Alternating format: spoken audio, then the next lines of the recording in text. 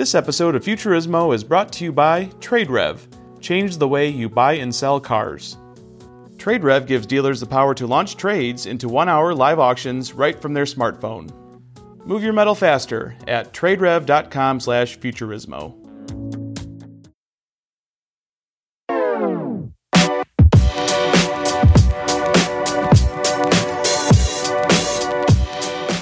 Hey everybody, this is Futurismo, your podcast on tomorrow's cars. I'm Shiraz Ahmed. I'm Hannah Letts. And I'm Sharon Carty.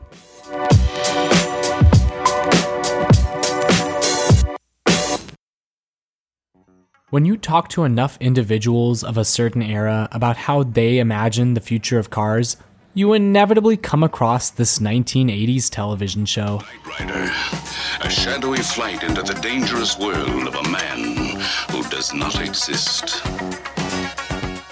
Knight Rider followed Michael Knight, played by David Hasselhoff in the original series, as he went about fighting crime and solving mysteries. But in the scope of history, the show is much more famous for Knight's sidekick, a high-tech, artificially intelligent car named KITT, short for Knight Industries 2000. Michael, slow down. You're going to crash. I can handle it, kid. But you're approaching a dangerous curve. Your chance of survival is less than 0.04%. Will you stop with the odds?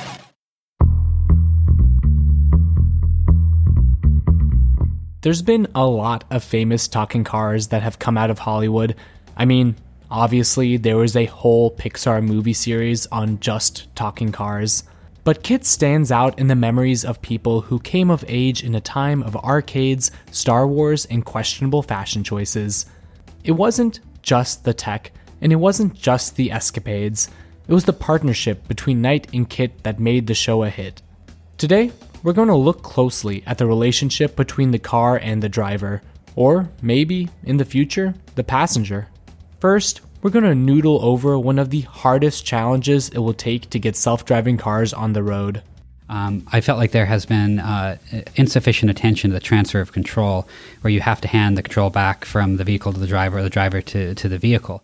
Hey, my name is Adam Emfield. I'm the head of the Nuance Drive Lab, and I'm in charge of the usability and user experience program for Nuance Automotive Division.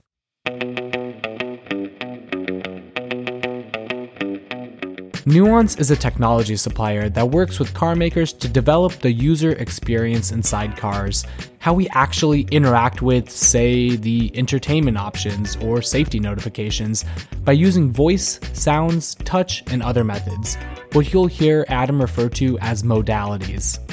Right now, the trendy thing you hear about in the news amounts to porting Amazon Alexa or Apple's Siri voice assistant into the car. But Adam has much bigger dreams. What are some of the futuristic visions, I guess, you have here that we don't see out in the world today? So where we see things going is towards, first of all, a more conversational direction, where the systems aren't as much about giving it one command and having it respond with just whatever it thinks is best at the time, but rather moving towards you can have a dialogue with it. In the car, for example, that you want to get directions to a certain place and find parking near there, and it can help you find the ideal parking spot that knows about the environment, knows if it's okay to walk a mile or not, knows about your preferences as an individual, knows if you prefer cheap parking versus close parking, or garage versus street, if you're willing to parallel park, all those types of things. And it also involves a lot of the personalization, the ability to not just do kind of a user-centered design with these things, but being able to experience each of these things as a kind of a me-centric experience, one that knows who you are as an individual user and can even treat you and maybe your spouse or your colleagues differently than each other. Adam is an expert in human factor psychology and creating lab experiments to see how people react to different technologies. I wanted to get an inside look at how this process begins and asked Adam to pick a problem and simulate with his actual team how they would go about addressing it. Of course, he went big. How will the car notify riders that they need to take over? If you follow self-driving car-related news at all, you realize that this is a big problem. What you're about to hear is Adam's team at Nuance ponder solutions to this challenge.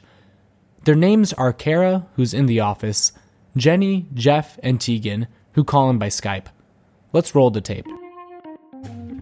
All right, so what I've done here is I've prepared a prompt for everyone to think about like we would before any meeting. If we put something in the meeting, so here's what we're going to talk about. Let's come up with some ideas to solve a problem. That's all we've done for this idea. So this isn't pre-canned. I'm going to let you try to see what we do to solve a problem here. So about yesterday sometime, I sent the prompt, and we talked about it a little before. It says, a driver is in a semi-autonomous vehicle on a highway in an unfamiliar place. The car is approaching an exit where it needs to hand off control to the driver. How does this interaction happen? What does the driver need to know and when? Consider using multiple modalities, and consider what the driver might be doing prior to this handoff. Okay, so right now, that's all they know, and it's about brainstorming for the solution here. So first of all, I want to just open it up. Does anyone have some ideas for, what do we need to know, or what can we do to make this interaction work? So first thing I was thinking about was if it wasn't an autonomous vehicle, if it was just a normal vehicle, I would turn on my turn signal to exit. So that made me think of that before or after point. If the vehicle is autonomous and it puts on turn signal, should we take control back before the turn signal or after? What do you guys think? Do anyone have an educated guess? I think that's a great point. I don't know. My gut says before, just because it seems like maybe you'd need a little bit of time rather than just right when you're pulling off the highway. But I think there's also maybe other factors we could consider there that might influence, when the driver takes control. Like, what can the car determine about what the user is doing? Are they sleeping? Are they reading? Can the car make a best guess about kind of the user's state there, the driver's state, and then maybe alert accordingly. So if somehow they can detect that the user's sleeping, maybe there's a message that comes quite a long time before the turn signal, to kind of wake the passenger up. Assuming that it can detect whether the driver, I think the car needs to know if the driver is in a drivable state. Right, exactly. Or make the best guess. Yeah, it's did they take control of the vehicle, and are they alert enough to drive the car? Well, you both talk about best guess, but perhaps there's a big downside to that, right? So if it thinks, oh, yeah, you're awake, but you're actually asleep, best guess is not going to work. So maybe we need to consider always just alerting in time if they're asleep or awake. Or maybe there are some fallbacks. So maybe, if best guess is the user's asleep, maybe there's some sort of alert that goes out, or various alerts. Maybe it's, I definitely think to Adam's point earlier in setting this use case up, there should be, audio, so we could use voice, and visual as well. Maybe even some haptic, could be used to maybe vibrate the seat to help wake them up if we are guessing they're asleep. But maybe it's just that if the best guess is they're asleep, then they get a warning message. If it's a really long drive like you set it up to be, then maybe it's 15 minutes before, we should know 15 minutes before the exit, maybe it's giving that alert. Whereas if we think they're awake, then we still give, sufficient notice. Maybe it's just 5 minutes before, which is, potentially still enough to wake somebody up. And of course, there's always an exit plan, right? A safety. I'm guessing that these cars probably pull over to the side of the road if they can't, safely confirm that the driver has taken control. Is that right? It's preliminary at this point, so yeah, it has to be designed. I was either thinking it misses the exit, or it keeps going, or it pulls over. If there's safe areas to pull over. You fall asleep and you end up in New York, Jeff, huh? So it wouldn't be the first time. Well, so let me throw a couple things out here to consider, because I rely a lot on the human factors literature for what we've learned from aircraft and stuff. And there's something called the human in the loop problem. And let me just give a great example. If you're driving and you're on the phone, I'm sure you've had this experience where you miss an exit and end up in New York, Jeff. And then you go, oh crap. And then you get off the phone and you realize, okay, well, wait a minute, how fast am I going? Which lane am I in? You kind of have to reorient yourself. This is going to be exemplified in autonomous vehicles where we have to get the user back up to speed. They have to know where they're at, how fast they're going, things like that. And that all has to be given to the drivers before they end up at the point where they can take control. Otherwise, we're just asking for trouble. We will never know if someone's fully able to take over the car. At the moment they take control over it. There's the best guess is, I don't think you're going to have a seizure when you take the car over. So that's why I use that deliberately. But I think it almost has to be their eye movement is good. It looks like they looked at all the instrument levels. Maybe we even asked them, do you think you're going the right speed limit? Which might get really annoying to a driver too. But there has to be sort of we know they're ready. Say in aviation, we actually measure how aware they are of what's going on around them. Before they can take control back over, they have to answer questions often to make sure that they are engaged. Yeah, I was thinking about that for this as well, as far as like designing the voice persona and thinking about how different it would be for these semi-autonomous cars versus, like fully functional cars that we might have, I don't know when they're predicting that, 20, 30 years from now. But for these, it seems like the persona would be very different. It needs to convey the fact that it's more of an assistant. I was kind of thinking, like you said, the flight, like maybe the flight dispatcher, not even a co-pilot, but somebody who has additional information that you might not have. Can do a subset of tasks for you, but not really even a full co-pilot. So trying to convey that with the voice piece of this, and like you said, asking questions. So are you sure you're ready? And the user can respond and confirming that way, as well as maybe confirming that their hands are on the steering wheel. So using every single method that we have available.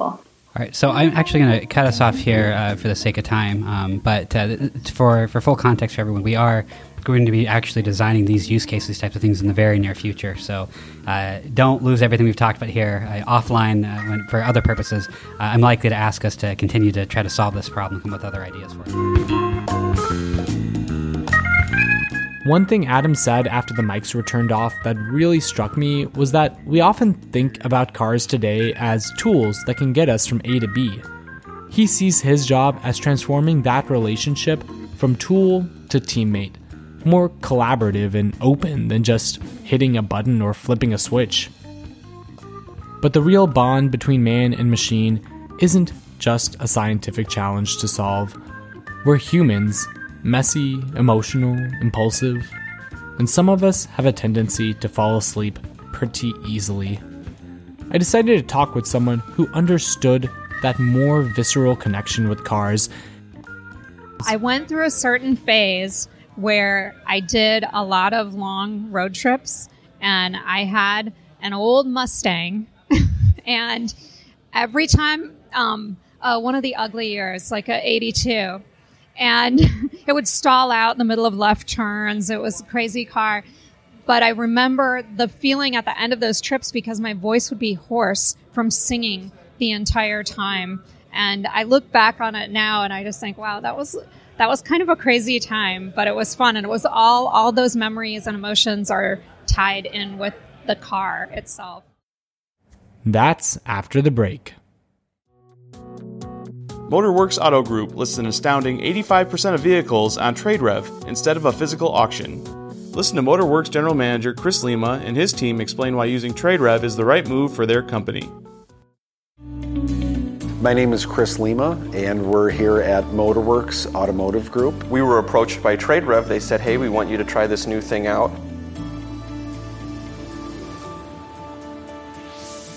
What do you do when you sell 1,200 cars a month and take another 600-700 cars on trade? It's an in-house auction that you guys would shoot the cars at your store. You wouldn't have to worry about the transportation of trucking them there. The fees are much cheaper. We'll come out and shoot and do everything for you, make it a very easy process. When it was introduced to us, we were like, okay, let's at least listen what they have to say. It's been great to be able to have this on-site auction with very little work to liquidate our wholesale inventory. We used to send most of our cars to the auction, but now we're probably 85 to 90% solely on TradeRev because we've done so well with it. I think TradeRev not only played a part in the growth of our business, but certainly in the profitability and the bottom line of our business. Move your metal faster at traderev.com/Futurismo.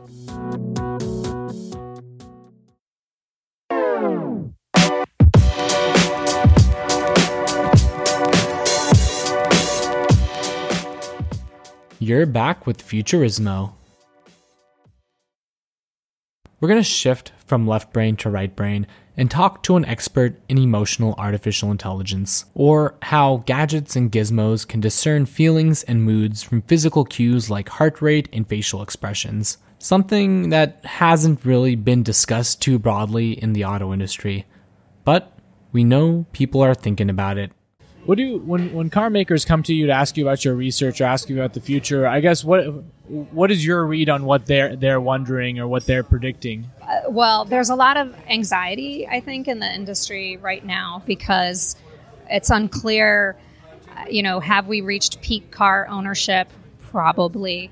Do we all know that cars are part of, our climate issues right now, or at least bad for the environment? Yes, we know that. And so there's a lot of anxiety around what can we do to provide value in a new way to drivers and passengers? And so I think that's, something that is a concern throughout the entire industry, is trying to figure that out, both from a business perspective, but also just from a humanity perspective. My name is Pamela Pavlishak, and I'm a design researcher and strategist at Change Sciences. Pamela focuses on the increasingly personal role technology has taken in our lives. One day, she said, cars might know us better at times than our friends and family do. You were saying yesterday you think we'll actually get to a point where machines will be able to know us better than humans do. Machines that have this emotion detecting layer of artificial intelligence will know things about our emotions that we might not know about ourselves because we're not paying attention to it. We have different levels of emotional intelligence, for sure, that our family members might not know about us because they don't see us in all these different contexts. And so even though it sounds a little cheeky, I do think that machines of all kinds will start to know us differently than maybe other people do, and that's a kind of emotional intelligence that we can use. And so I think, humans and technology have always co-evolved, and I think this could actually go in a positive direction. You were saying earlier that you view cars as kind of the forefront of emotional AI. Why do you think that is? Well, I think that one reason the auto industry is interested in emotion AI is for safety. So that's kind of a core mission of the automotive industry. First things first, you have to keep people safe, and a big cause of accidents is stress and anger and sadness. And so being able to have some way of understanding that and responding accordingly is really important and a significant advantage when you're talking about semi-autonomous or autonomous cars. So you work with or at least you watch the industry and you see what automakers are doing with AI and with emotional intelligence. I guess, what does the field look like today? What are the applications of emotional AI in cars? I think that it's really nascent. So a lot of companies are experimenting with it, trying to understand ways to use it. I think in the U.S., the trend seems to be toward two things, either safety, which we already spoke about, or excitement. How can excitement around the driving experience be built up, detected, encouraged? Japanese automakers are taking another approach. They're looking at it as a way to build a relationship with a car. I think there's more of a comfort zone in general. I'm not the first to notice this. In Japan with care robots, any kind of robots, whether it's Paro the Seal or robots that are built to help in customer service organizations like Pepper. And that extends to cars too. And so they're looking at it as a way to develop sort of a reciprocal, caring relationship. And I don't know if the two, approaches are going to meet somewhere in between or not at this point, because the comfort level of people in the U.S. is a little bit less with robots taking on that emotional role, and it probably extends to cars, but it's not really clear. What's the next stage of AI detecting your emotions, if not by physical cues? Well, I think it could build up long-term profiles. So you could, in fact, have, physical detection that's coming from multiple different sources, right? So usually now you just have one or two. You maybe have face and voice, or, because most people aren't wearing like a smartwatch, so you can't detect their skin temperature or their pulse rate or anything like that. So one direction will be adding more of those cues to better calibrate and understand emotion. I think once we learn more about everyone's emotional responses, certainly AI will be able to detect patterns across populations. Awesome. Well, thanks for joining us. Yeah, thank you.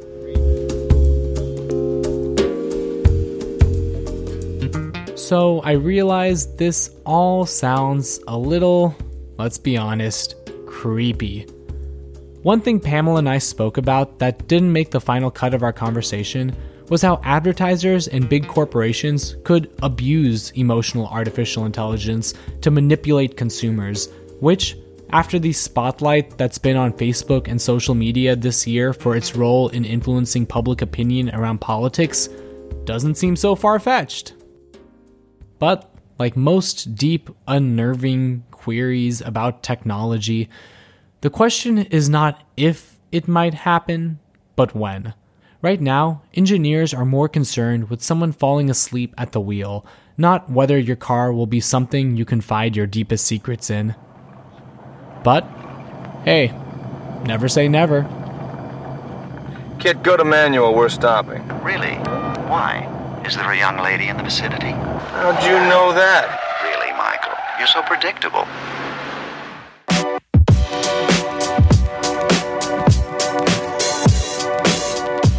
Futurismo is brought to you by Automotive News and the Shift team, which, speaking of, the second issue of Shift magazine is out today. In this issue, we focus on how all sorts of partnerships are moving the industry forward. Go to autonews.com/getshift to check that out. And I'm still collecting feedback on the future of, Futurismo. We're going to reinvent this show and want you to help. Send any comments to me personally at futurismo@autonews.com. I'm Shiraz Ahmed, and I'll chat with you next time on Futurismo.